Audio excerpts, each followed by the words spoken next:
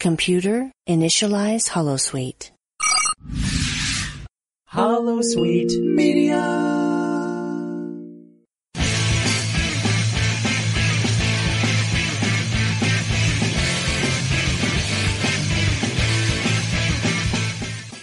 Greetings and felicitations. Hip hip hurrah, tally ho. We are going to review once again Starlog Magazine's number 1 and number 2, but this time with an intent focus on Star Trek. Because we know that Starlog originally started out to be a Star Trek magazine exclusively, isn't that right? That's right, they wanted to do just Star Trek, but they couldn't get the rights to it, so they decided they added a few things other than Star Trek, while they still had a lot of Star Trek articles. So we are going to look at these magazines from a Star Trek fan's point of view. Previously, we reviewed all the articles that were non-Star Trek. So let's look at Starlog number 1. Came out in August 1976. That's the cover date. Premiere issue. Beautiful portrait of Captain Kirk and Mr. Spock on the cover with the Enterprise. Hasn't that picture been used other places? We see it a lot now. Yeah, okay. Become iconic. A variety of titles are on the cover of interior content, but also there's a collector's section that's noted on the cover that says Star Trek Complete Guide, all 79 episodes. William Shatner, Leonard Nimoy, Isaac Asimov, rare color photos.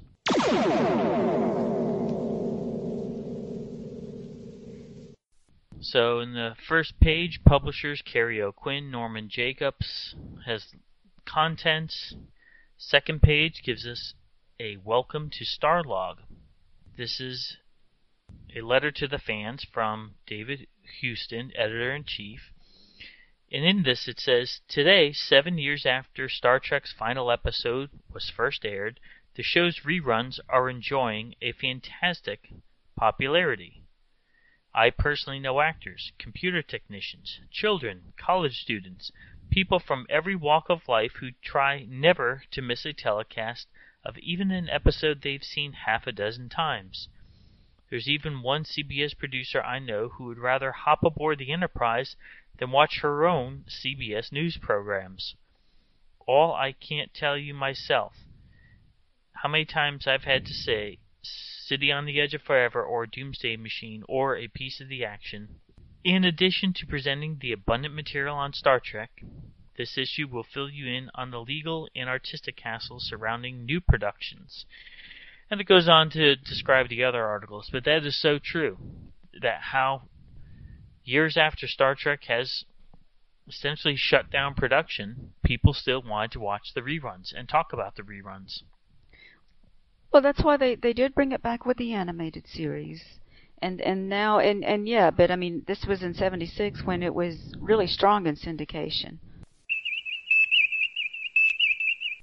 So we flip the pages. We see some articles, news articles, articles on the Bionic Woman, fantastic show that we love.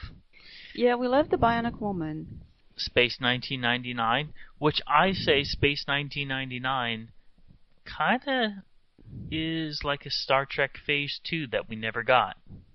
I mean, it's a little, because it's another science fiction show, and because they did have their alien character that was a regular, that they added in the second season, and they kind of had some Star Trek-like plots in some of the episodes. And here, once we get to page 22, Star Trek Past, Present, and Future by David Houston. It's really not so phenomenal that Star Trek is fantastically popular, that its audience is far greater now in reruns than it was on primetime NBC. And it's hard to see how anyone can be surprised that this show has millions of staunch fans around the world. The real phenomenon is that it ever came into existence in the first place. In the beginning, back in the mid-60s, Star Trek had everything working against it. Science fiction had the reputation of being juvenile, low-grade nonsense. Specifically, science fiction was spurred by TV moguls who felt morally certain they could never appeal to the mass market of television. What do you think about those statements? I mean, that's the truth, isn't it? It got more popular in syndication. I mean, when it was first on in prime time, like I said, on NBC, I mean, that was a network, and they were looking at ratings, how it compared to other shows, and it didn't really do as bad as people think when it was on a network show, but it still gained a lot more fans in syndication when it could be on 5 days a week continuously, and people could just sit down at the dinner table and watch it, or right before dinner. The article goes on to talk about the pilot episode, how expensive it was, how Roddenberry formulated the idea of a wagon train to the stars. And that's the type of phrase that today would mean nothing, wagon train to the stars. But at the time in the 60s, those cowboy shows were such a big deal. And so people would know what wagon train to the stars was referring to. There actually was a Western called Wagon Train. Which, I didn't even know that, because back when I was reading about Star Trek and they described it as Wagon Train to the Stars, and I'm the same way. Yeah, it took me a while. Like, what does that mean? Yeah.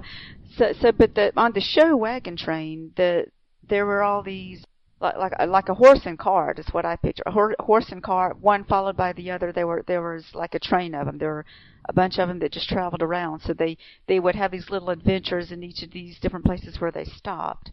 And so you think of that now as the Enterprise.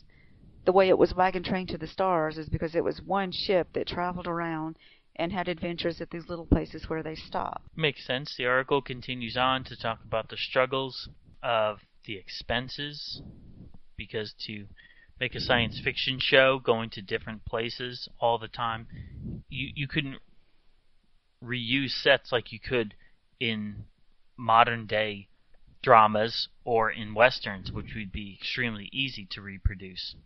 It talks about the multiple pilots that it had, and also it had issues with censors, because at that time words like damned were considered bad words. And it talks about having to make the second pilot, and the network asked that the lady first officer and that the pointed-eared alien be dropped, and Gene agreed to drop the female first officer idea, but he kept Spock because he said they needed to have an alien, they needed to have someone from outer space, as a reminder that the show is science fiction, that we are in space. And so that was, wasn't that the best stroke of genius to keep Spock, because it would have been a totally different show without Spock.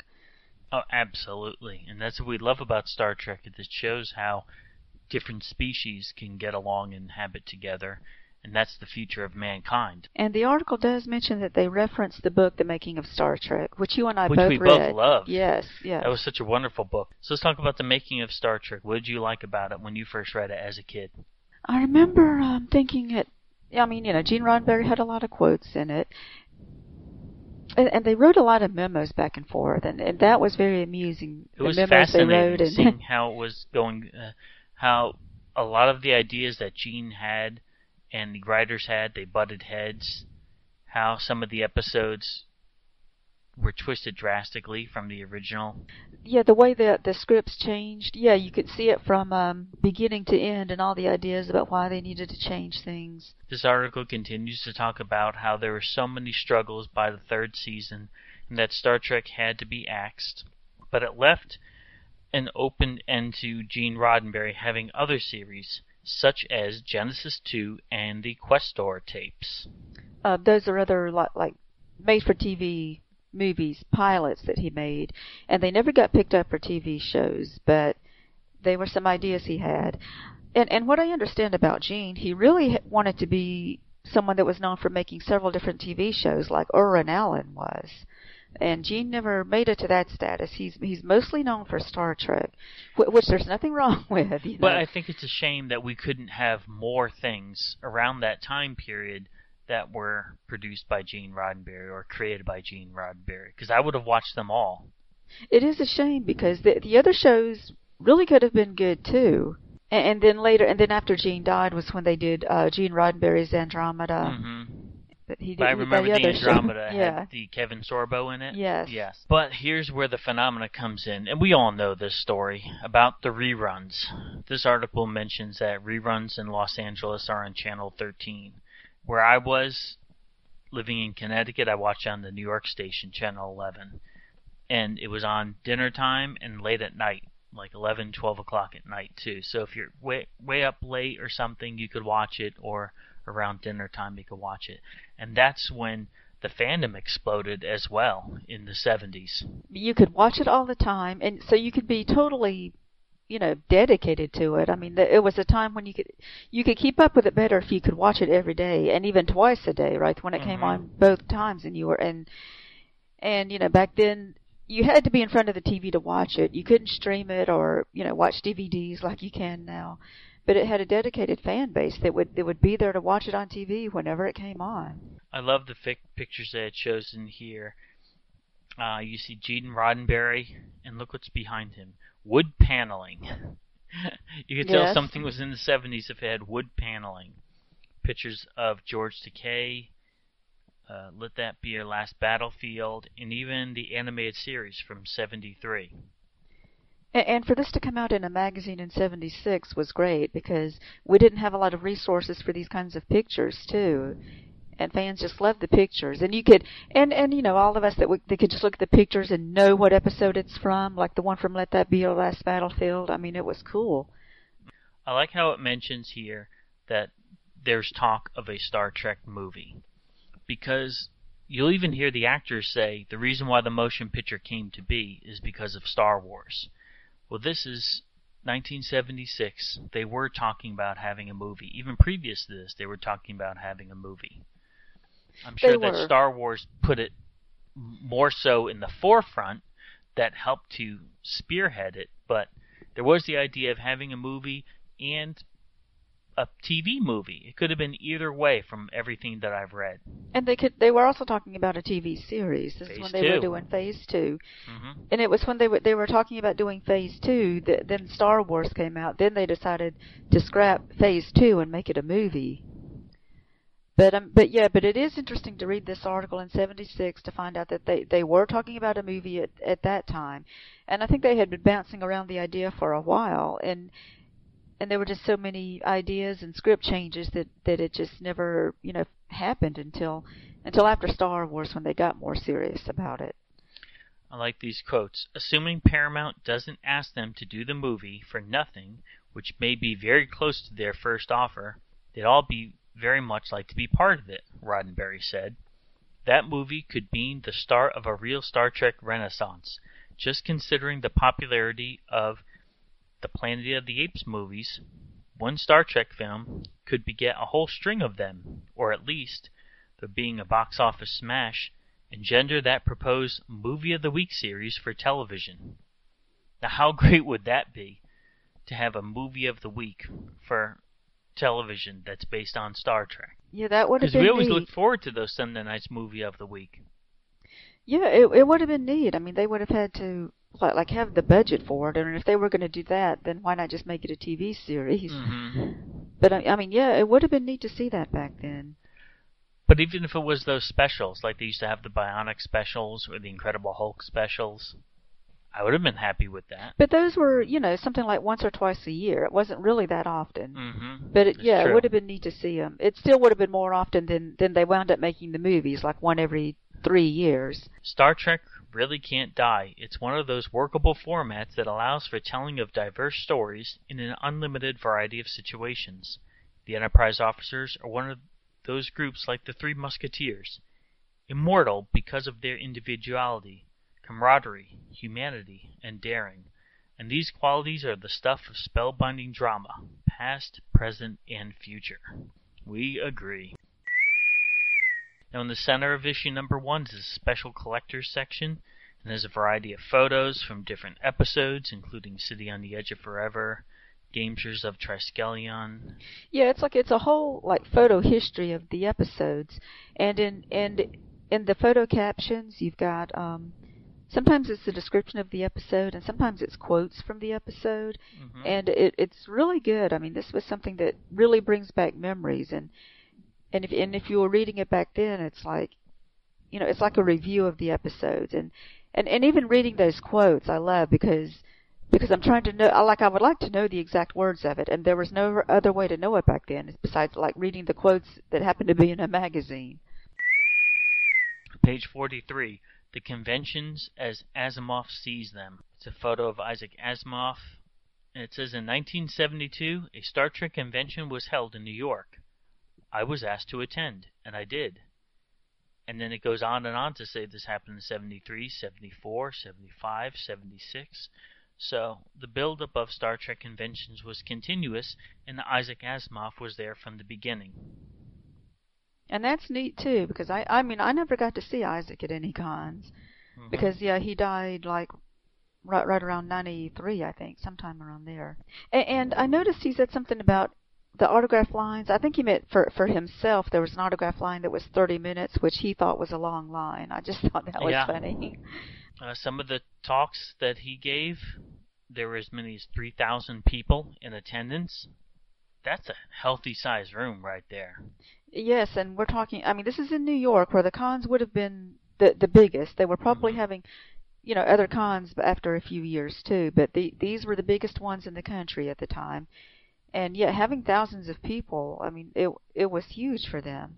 And also saying that the convention chairman had to handle more people than they were prepared for every time. And that's, yeah, it's so neat that it happened. I mean, that's how popular the show was. He said that in 1975 they had 7,000 people at the convention. I mean, that's larger than Star Trek Las Vegas when you think about it. It's larger than Star Trek conventions now, yes. Yeah. Yeah. And that's the biggest one. I mean, because people can get their Star Trek fix in other ways now. Back then, this was it. That must have been just totally amazing to be part of something like that. I like what he says. The Trekkies are intelligent, interested, involved people with whom it is a pleasure to be in any numbers. Why else would they have been involved in Star Trek? An intelligent, interested, and involved show. Now we have a focus in on William Shatner. Articles entitled Shakespeare to the Stars by Kirsten Russell. It even shows Bill Shatner on his motorcycle shooting a bow and arrow. And he was athletic back then. That's what we understand. I mean because Captain Kirk was very physical, but William Shatner was always very athletic. And as the article says too, he was a Shakespearean actor. I mean, that's the reason he could emote so well, because he was used to being in front of a live audience where you actually have to act big. You have to do more of the hand facial gestures, and you have to speak louder and more emphatically on stage. And if you watch a lot of shows of the era, oftentimes that's what happens. Because you're taking stage actors and putting them in a fairly new medium. You got to figure television became mainstream in the mid-50s.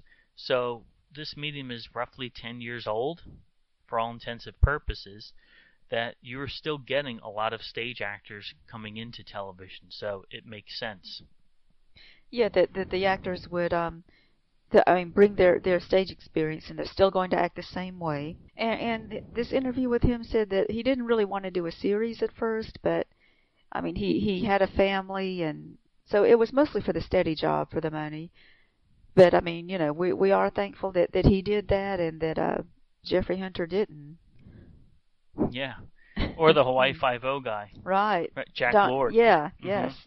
Again, lots and lots of pictures, fantastic pictures of him as a young man, pictures of him on stage, in the world of Susie Wong.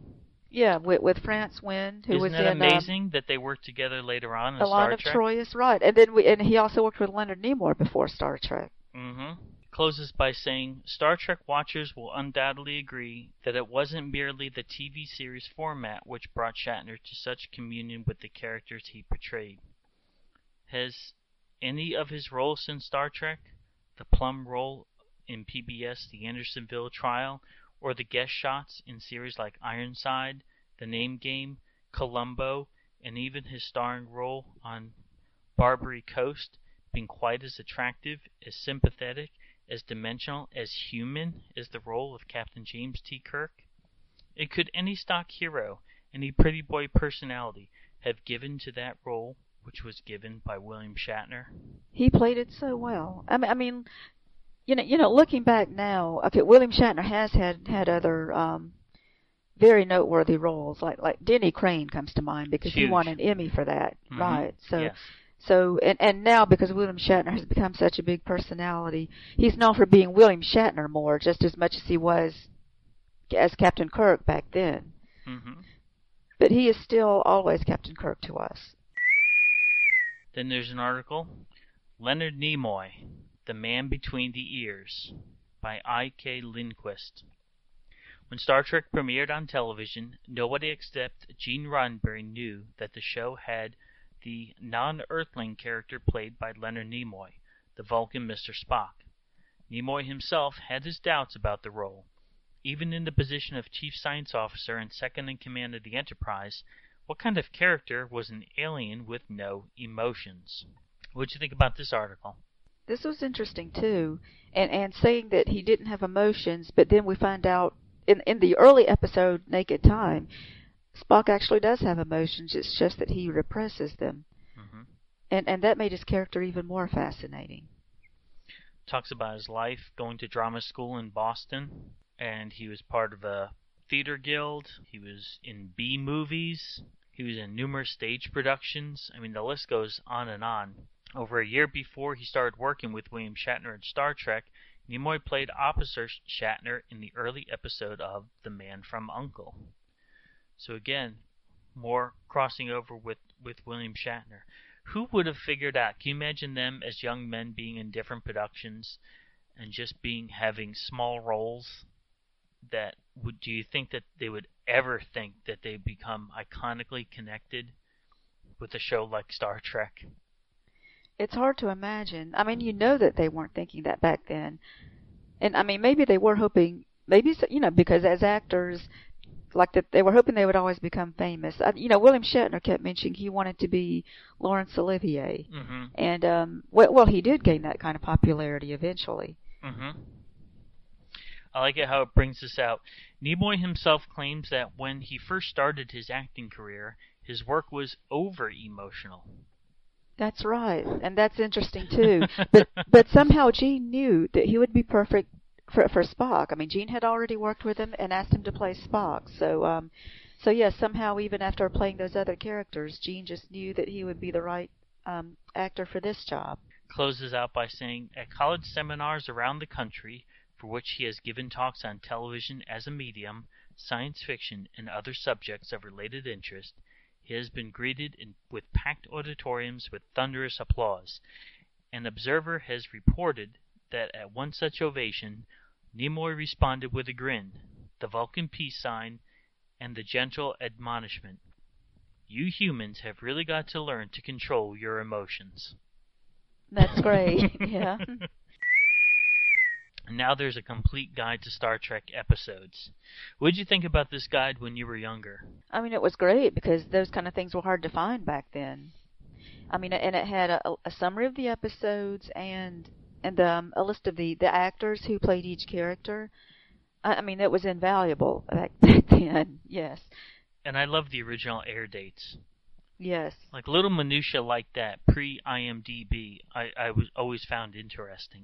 And then it has crossword puzzles. That's the end of that magazine. We'll return to Star Trek following these messages. Mego presents the Star Trek action figures featuring the crew of the Enterprise. Captain James T. Kirk, their fearless leader. Dr. Bones McCoy, caring for the health of the Enterprise crew. Scotty, the chief engineer, in charge of the transporter room. Mr. Spock, the Vulcan, second in command. And the Klingon, enemy of the Star Trek crew. Star Trek action figures, complete with accessories shown. Each sold separately from Mego. Alright, so let's open up issue number 2 of Starlog. In the top corner, Newsflash, the Star Trek movie. Cover, November 1976. And when you open up the interior page, it's entitled Starlog, the Magazine of the Future. Quite a few newsworthy articles. When we look at this, we finally see the first advertisement for Starlog Showcase. And they're selling Star Trek items, Starship Jewelry, which is a pendant of the Enterprise. It comes with a 18-inch Silvertone chain for $4.95, and a ring with the Enterprise, which is $4.95.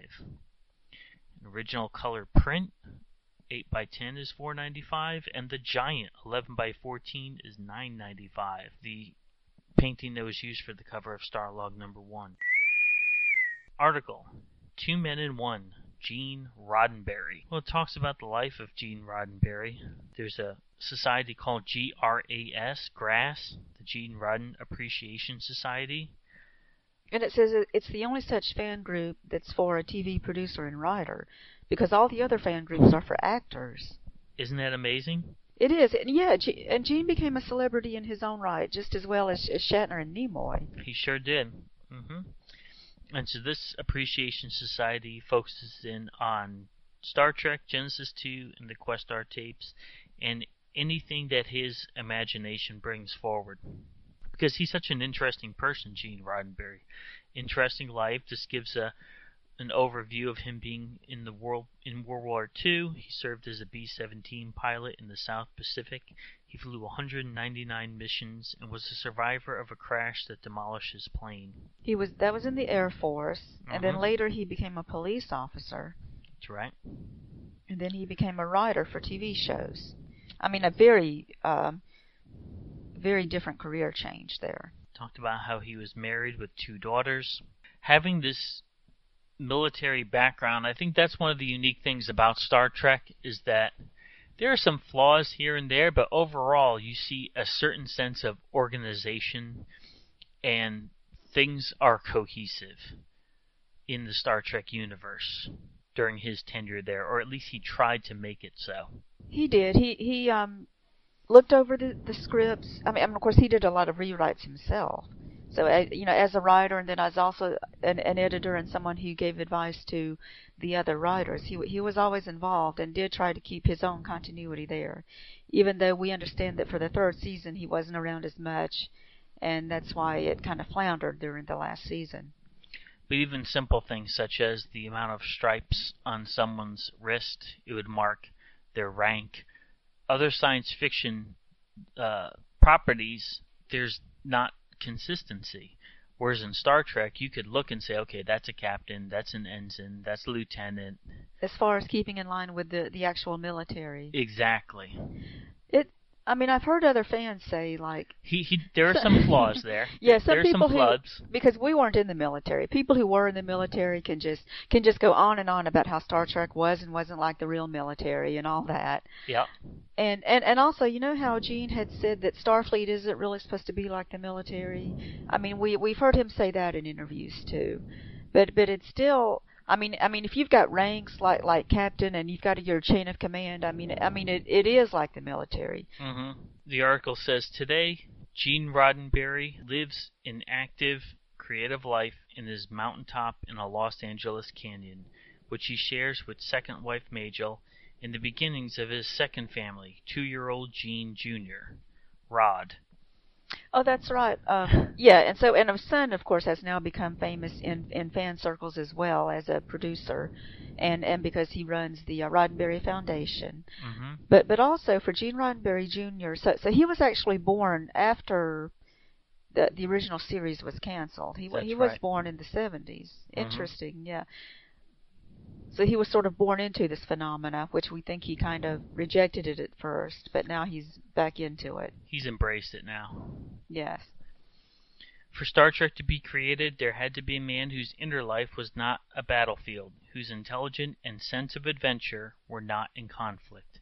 It took a Renaissance man. Alright, newsflash. The Star Trek movie. It's untitled, unwritten, and uncast, but it's about to go in orbit. By Jim Burns.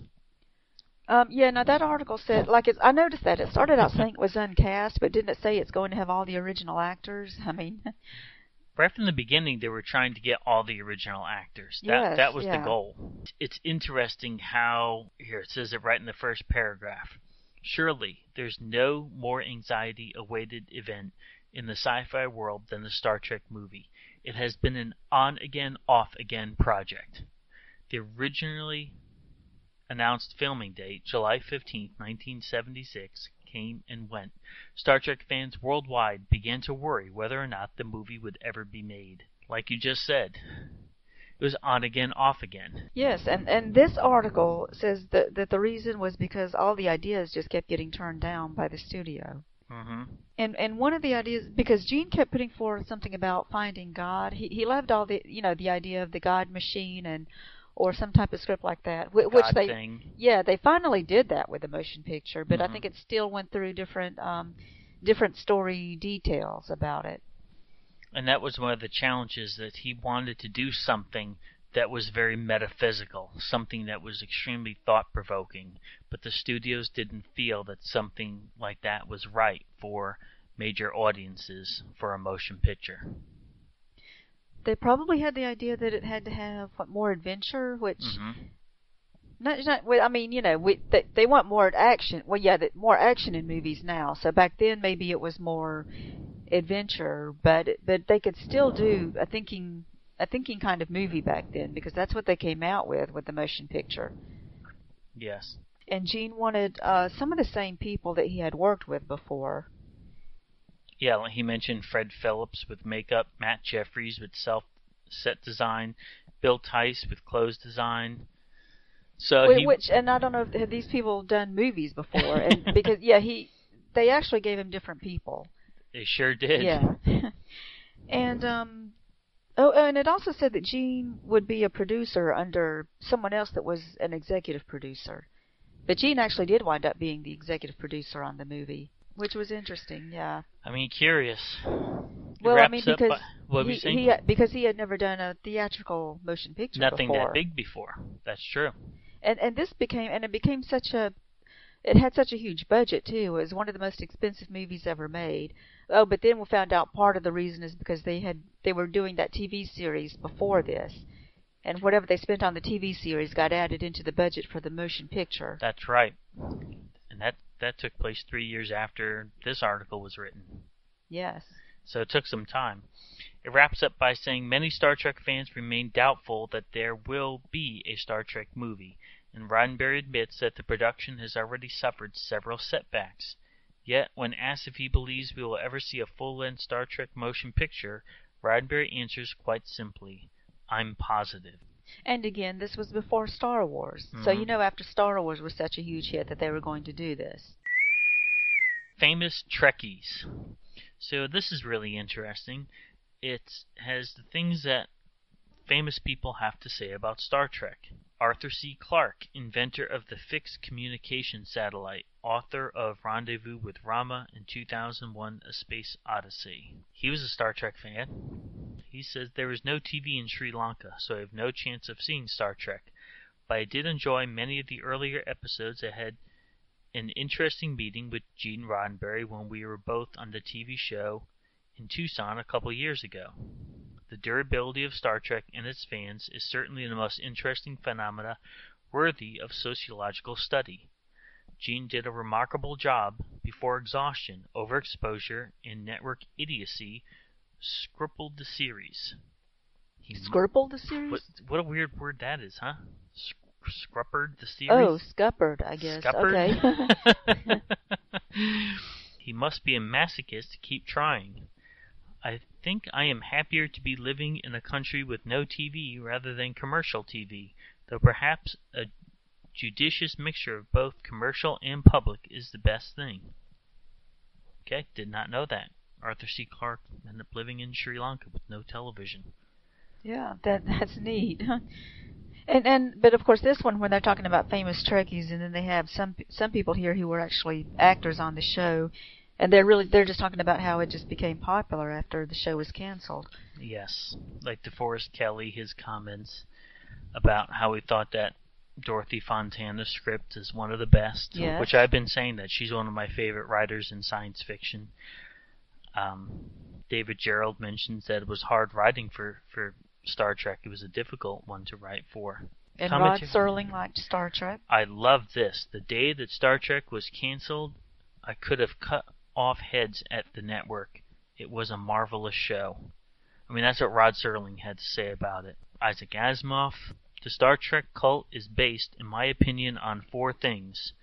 Young people of intelligence who are concerned with our world and with their own lives, are naturally interested in science fiction, since this is the only form of fiction that deals with the future and with change, and it is a changed future that youngsters will mature. Number 2, there was enough respect for science in the program to give it the support of the more sophisticated portion of the science fiction audience, who are the opinion makers. Number 3, many Star Trek episodes dealt with ethical problems that were resolved in humane fashions. Even a monster was viewed sympathetically when she turned out to be a mother protecting her child. And 4, there were interesting, idiosyncratic, and sympathetic characters about whom one's feelings could crystallize. Excellent observations. I like this. Since it's the second issue, there are some commentary on the first issue. Here's this one from Bob Nacero, Orlando, Florida. I thought your new magazine to be quite a relief after trying to save TV guides in order to have a small description of each Star Trek episode. Now, who does that remind me of? Oh, me.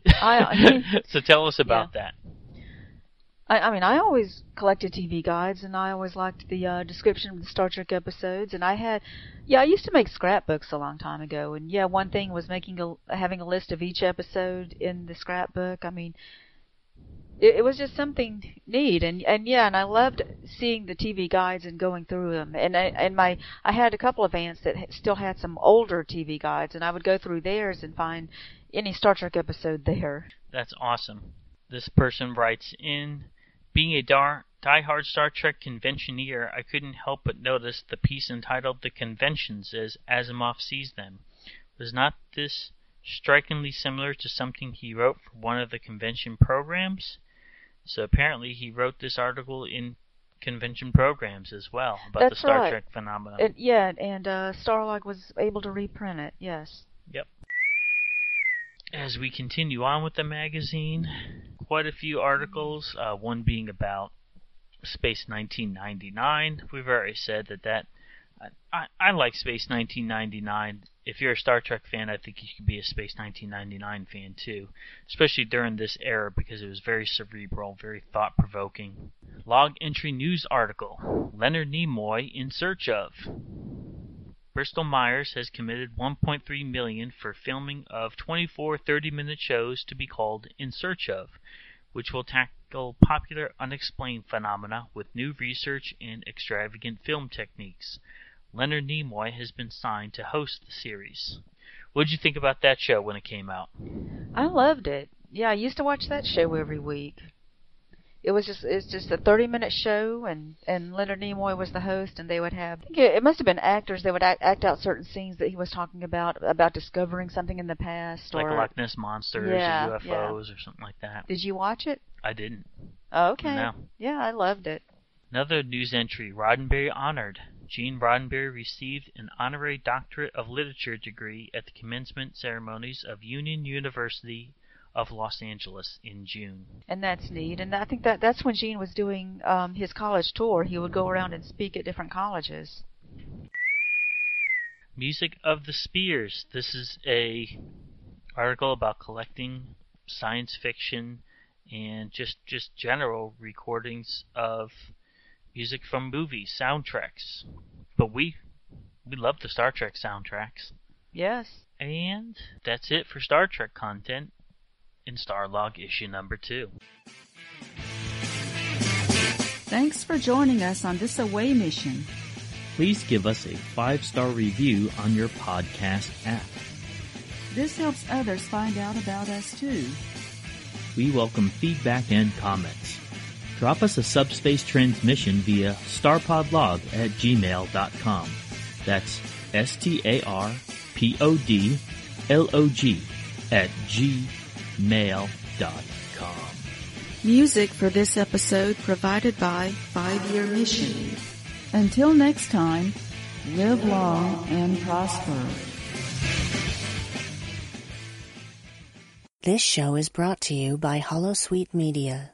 Computer, list other available Holosuite Media programs. Loading Holosuite preview program for The Expanse, a Star Trek Enterprise podcast. During the whole lockdown around the world, Enterprise is having a surge in popularity. I don't know if you've seen it. That's what I'd been hearing. It's crazy, like the Facebook groups, Twitter, everyone is talking about Enterprise, and I didn't realize so many Trek fans had never even watched it. It's nuts. People call themselves lifelong Trekkies who've never watched it and are loving it now. I said to someone a week or two ago, I said, look, I'm so glad that you're finally getting around to watching it and enjoying it. But where were you guys 15 years ago when we needed you, when the show was on the edge, then ultimately got cancelled? Loading Holosuite preview program for Starbase One, a Star Trek Online podcast. I don't really think that's a good idea. I order you to do it right now. Warning. The structural integrity field has collapsed. This is Admiral Quinn. You will be assigned to Starbase One. Welcome to Starbase One. I'm Colin. I'm Admiral Aaron. I'm Dave. I'm Steve. And I'm Tom. Starbase One is a dedicated Star Trek Online podcast. If you're a first-time listener, hello. If you're a dedicated decade listener and you've been wondering where the hell we are, we're back. Computer, deactivate Holosuite.